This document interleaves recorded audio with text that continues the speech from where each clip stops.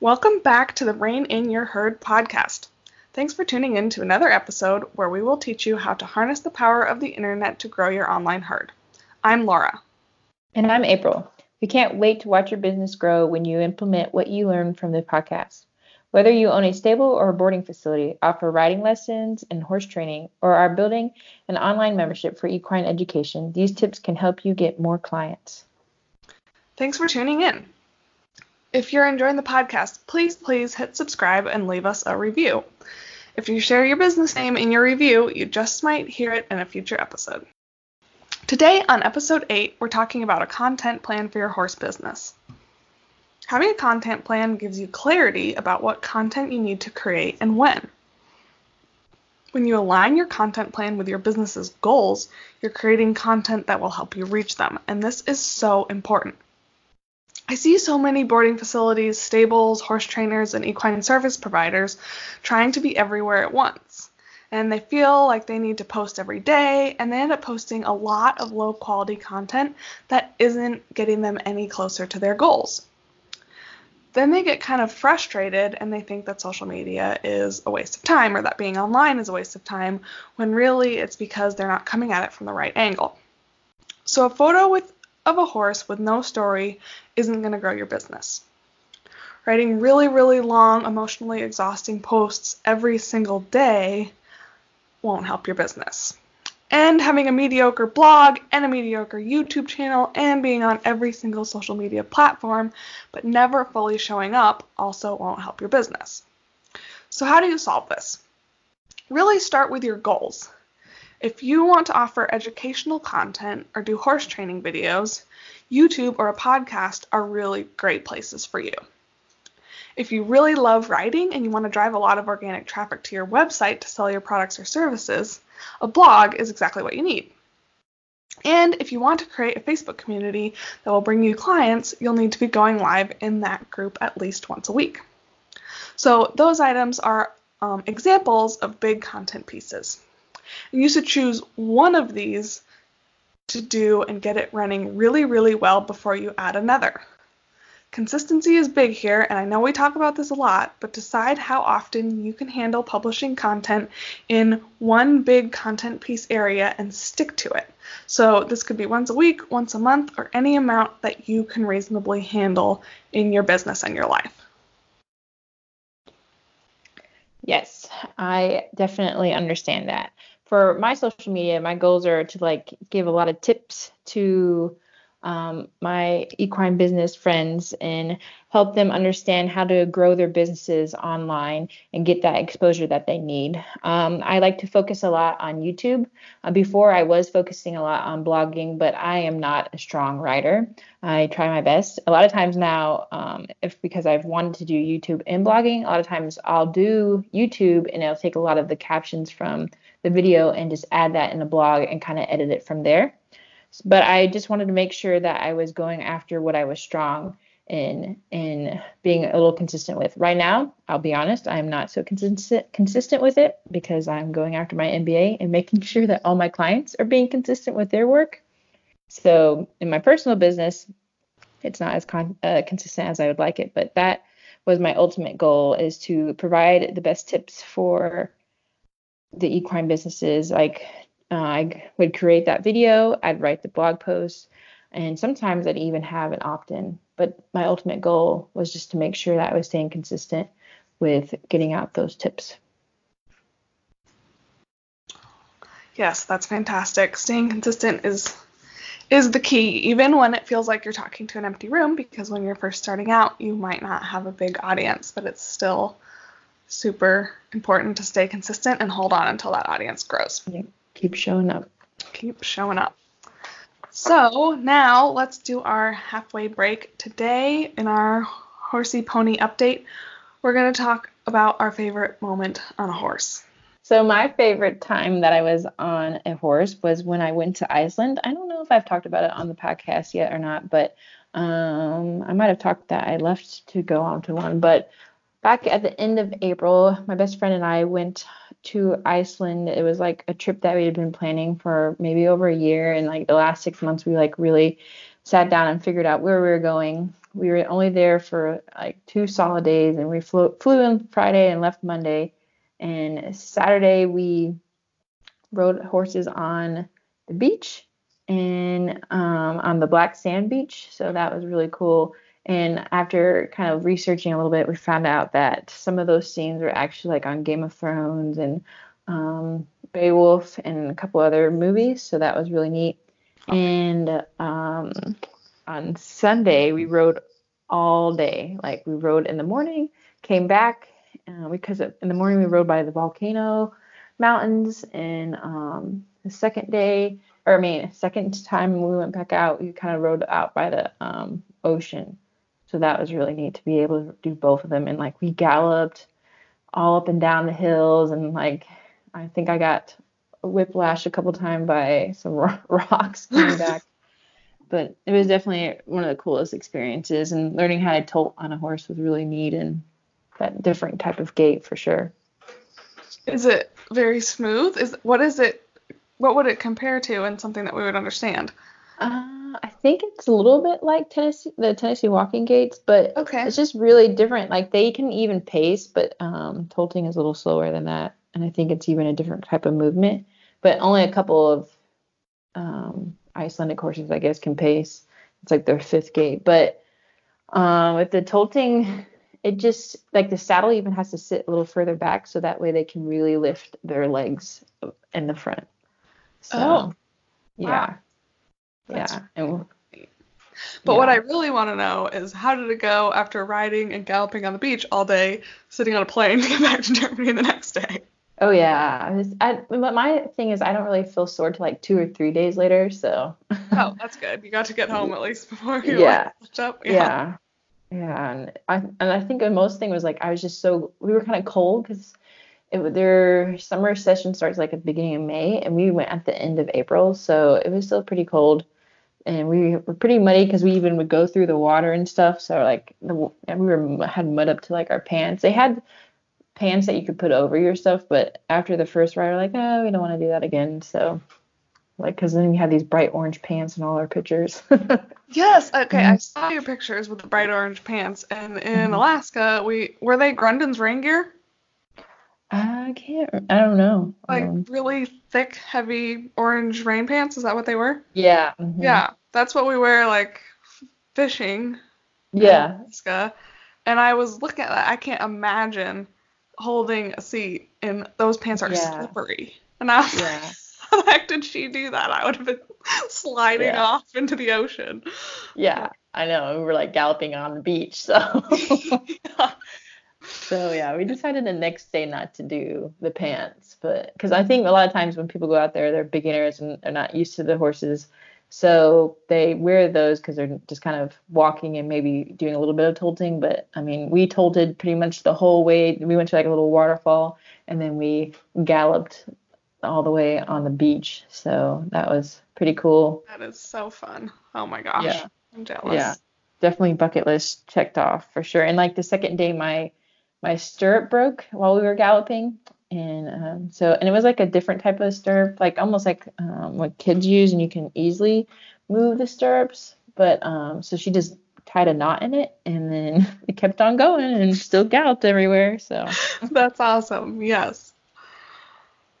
Well, my favorite moment on a horse is probably in the winter at the horse rescue in Idaho. Many, many volunteers stop coming because it's freezing cold and not that much fun because it's really muddy and the horses aren't necessarily in a great mood, and there's like not a lot of fun to be had other than mucking stalls and feeding because it's snowy. But I would go out because I was like, okay, if I don't go out, no one else is going to be there, so somebody needs to do this. And I would muck all the stalls and feed, and then I would always try to have a couple, like maybe an hour and a half left over. And when it was snowing, I didn't really ever put a saddle on DT in the wintertime because I wasn't clipping him. His hair was super long. It was going to pull in the cinch, and I didn't want to clip him because it was so cold out. But I would just ride him bareback in the snow. And it's so fun because you're not really scared of falling off because there's like all this white fluffy snow to catch you. And we would just go out and trot around in the yard and up and down the road. And the horse rescue is kind of up in the mountains at the end of this dirt road, and the road ends there in their driveway. And so you have the road completely to yourself, and it's just everything's quiet and it's snowing and it's beautiful. Those are definitely some of my. That sounds awesome. That's one of my things I want to ride in the snow. Kind of like that deep, like, you know, because a lot of times if I've ridden in the snow, it's just like, it's kind of just on the ground, like easily, and it's almost like packed in it that it's turned into ice. It's like really not riding in the snow. Right. No, you want like fluffy, you want your horse to be working a little bit to get nice fluffy. Yeah. Yeah. I would like, yeah, that's on my bucket list. For sure. Well, okay, we'll switch. I'll go to Iceland. And We'll switch. So, before the break, we talked about your big content pieces. And the next part of your content strategy is your lead magnet that leads to your email list. So, every single horse business has to have an email list. Jenna Kutcher calls it building your business on borrowed land, and you do not want to build your business on borrowed land. You own your email list and your website, but you don't own any other social media or search platform. So, what would happen if Facebook went away tomorrow? What if YouTube decided you had to pay $1 million in ad spend to get people to see your videos? These things are completely out of your control. It's not even worth worrying about it because if it happens, it's going to happen to everyone. But if you can get your fans' email addresses, you can always get in contact with them no matter what happens that's outside of your control. So your lead magnet is something that you give your fans in exchange for their email. This can be a worksheet, a video, a checklist, a challenge, or some kind of step-by-step plan. I'm sure you've seen a lot of lead magnets out there for business and for like horse care, horse riding, all that kind of stuff. And it should be something that your audience needs and they're really excited to get so they don't think twice about giving away their email for it. Once you have that lead magnet, then you start asking for people's emails in the call to action of every big content piece. So if you're on YouTube, you provide value to your audience in your video, and then at the end you say, hey, if you want a copy of my 10 ways to improve your horse's behavior today checklist, follow the link below to grab a copy. That's called a call to action. A call to action is what you're telling people to do after they're done watching your video or reading your blog. So April's going to talk a lot about email marketing in our next episode. But basically, once someone gives you their email and gets a freebie, they're subscribed to your email list, and you can start building a relationship with them right there in their inbox. Yes. So to talk about a few types of ideas of lead magnets, I'll talk about some that I've created and some I've created for my clients. So when I first started trying to grow my email list, I came up with Create a Brand Board. I thought this was super helpful because a lot of people want to start their own business, equine business, and they just don't know where to get started. And I think one of the very basic things that you need to do is create your brand board, what you want your brand to look like, your colors, your logo, pretty much even like your font. So I created a blog post originally before I was starting to do my YouTube. I created a blog post step by step on how to actually do the brand board, and then I had a link to where you could go and get the brand board so that way you could follow along. And then I've also done a website checklist. A lot of equine business owners feel like they don't really need a website and that they are just really on Facebook or some other type of social media. So I've done a checklist of like the basic pages you need and why you need them and what it'll do for you for like Google and Google Analytics, and when people search for you on Google and Facebook and all them don't always show up when they type in your name or location of where you're at. Some other ones, I have a lady that does retreats. She does life coaching with horses, and a lot of times she talks about fear. So we did a worksheet for her often as how to overcome fear, and it gave a couple of steps. And it even would link back to some of we did a PDF and we had links in the PDF, and it would link back to some of her blog posts. That one was like about meditation, and she had already written a blog post on meditation, so we linked it back that way. So you can already use content that you have and put it into your freebie.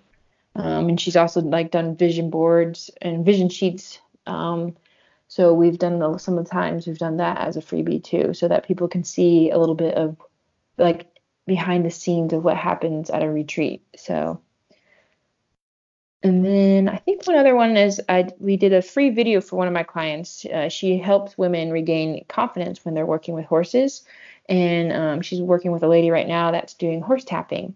So they did a freebie where they just said, put in your email, get this free video on how horse tapping can help you and regain your confidence and help your horse. So those are just a few of the magnets that I've worked on. And that horse tapping magnet worked on me. I have it. Oh, really? Yes. And I really need to watch it because I'm always really interested in different ways to, connect, get in their heads. And I keep meaning to watch it. I started watching it while I was doing something else, and then I realized it was a little more involved in that, so I put it aside and I need to sit down and watch it.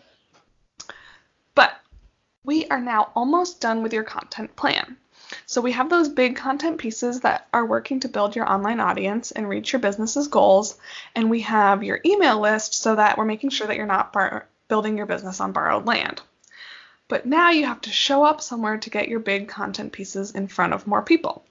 So this is where social media platforms come in handy, like Instagram, Facebook, LinkedIn, and Twitter. So we talk about every single platform and break down their differences in episode 3, and you can go back and listen there if you're not quite sure what platforms you should be on. But again here, we're going to choose one platform and get that one running really, really well, bringing you lots of traffic and new clients before you move into a second one. So when you're posting content on this one, you want to make sure, again, that you're doing it consistently. You're talking about those big content pieces, getting people interested in what you're doing, and really sharing a lot of stories about what's going on with you and your business. Yes, for sure. Trying to make the personal, your business, and all your education all at once is a lot of work, but it's definitely doable. For me, for my business, of course, I love horses, and that's why I'm making my business around horses. But I can also talk business-wise and make it more relatable to horse people because I understand what they're going through, what they're doing on a daily basis, and what's more important in their day than posting on social media, or how to understand how to get online, because I know our industry definitely struggles with that. So I can have that type of language in my content, and not all business owners are going to understand that, but horse business owners are going to understand because I put it in like an esoteric language that definitely makes more sense to me.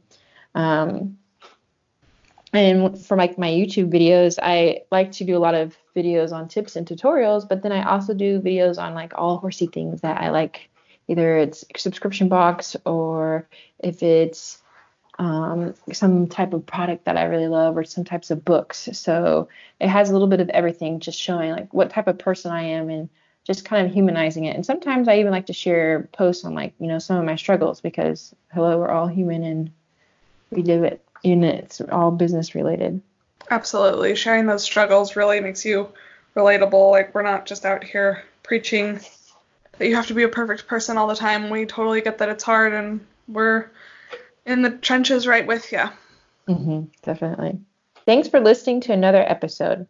If you're ready for some extra help with the online part of your business, you can work with us. I'm April, and I own Make It Rain, where I help equine businesses gain exposure online through creating content, social media management, SEO, email marketing, video editing, and more. Let me work in your business while you can focus on your business. So don't get bogged down with trying to do all the things. Check me out on my website, makeitrain.com. I'm Laura Langfit with Unbridled Content Marketing. I can help you with all your writing needs. From your website to your social media posts, I love to write, and if I were to take a wild guess, I'd imagine that you don't. Check out my Facebook group. It's called Must Love Horses, Small Business, Social Media, and Content Tips. You can get to know me more there. Don't forget to go out there and rein in your herd.